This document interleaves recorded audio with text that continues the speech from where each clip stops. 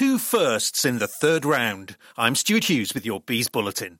Two new names were added to the record of Brentford goal scorers as we booked our place in the fourth round of the FA Cup with a 2-1 win against Middlesbrough. With 9 changes to the starting lineup and Neil McFarlane at the helm because of Thomas Frank's positive COVID result, we took the lead after 35 minutes. Ghoddos to take this corner. It's on the right-hand side again. Up goes the left arm. He's whipped this one away, and it's a goal! To me, it was all about Sorensen what Sorensen made the run to make the header, and he just couldn't get there. But he took the Middlesbrough defenders with him, which left Dervisoglu just to it was almost falling at his feet, and it was an instinct of just sweep it towards the goal. Neil Warnock's side equalised early in the second half, but was soon pegged back. Here is Madsbæk Sorensen. Nice ball there through to Force. 3 players round him, but they've created the space. And here is Ghoddos. Ghoddos, can he finish it? Ghoddos, brilliant goal! What a fantastic goal that is by Saman Ghoddos. Beautifully worked by this young Brentford team. That was a fantastic goal. Great bit of movement. Mads with a fantastic ball into Force there. He's held it up well, set it off. Ghoddos with his third man run. Great calmness, and what a finish that is. Beautiful goal that is. Really good goal. You got to say, Dervisoglu saw the run. It was a zip and pass, and Dervisoglu saw the run. Ghoddos, presence of mind, step inside, and there was never going to be lashing it through with the laces, just placed it into the corner of the net under Jordan Archer, and Brentford are 2-1 up. Carly Osborne and Mick Cabell were impressed with what they saw. Very good game, very good performance from the Brentford team as well.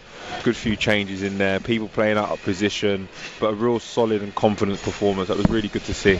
You look at Roslev at right wing back. Fosu had an excellent game, but the man of the match tonight was Saman Ghoddos. He kind of whipped in that corner for the early goal, and a lovely winning goal as well. So Ghoddos in that kind of middle position, you look at that and you could say, well, I could watch him play there again. Luke Daniels, again, good saves, good captaincy performance in there. So I think Neil McFarlane will be very, very pleased with his team there, and we look forward to the fourth round, and these who have got the shirt tonight can have another go in a couple of weeks' time. Neil McFarlane described it as a terrific day all round. Obviously a really proud moment when Phil obviously asked us to take the training on Friday and lead the team into today's match. And I think you've seen what this football club's all about today, that togetherness. There was a real blend of youth and experience. And for myself, Sam and Yanni, who were leading the team today, and all the staff, it's a real terrific team effort to obviously get us into the hat for the next round.